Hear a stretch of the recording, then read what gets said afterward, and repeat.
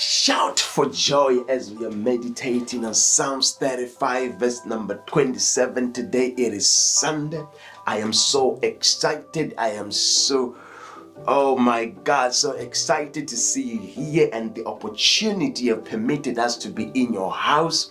You don't understand, this is a prophetic word. This is a prophetic instruction why we bring prayer for you. And I pray by the mercies of God that you use them accordingly. As you're doing your morning routine, you begin to play the prayer for you on your iPad, on your iPhone, on your Android, while you're driving. What you are doing, these words are power packed. They are filled with the anointing of God, with the grace of God. They are there to charge you into your prayer. They are there to charge you into your day. So as you celebrate today, according to the book of Psalms 35, may you remember to be joyful in all that you do. Remember to give thanks to God. Remember to give praise to our Lord Jesus Christ, because He has kept you alive. He has protected you during the night, and you're still alive. He has protected you during this pandemic, and you're still alive. You're still able to laugh with your loved ones.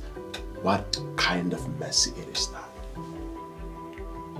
And to those who are still learning to pray, use this to help you to pray. May the good Lord bless you and protect you. See you in the afternoon. God bless you.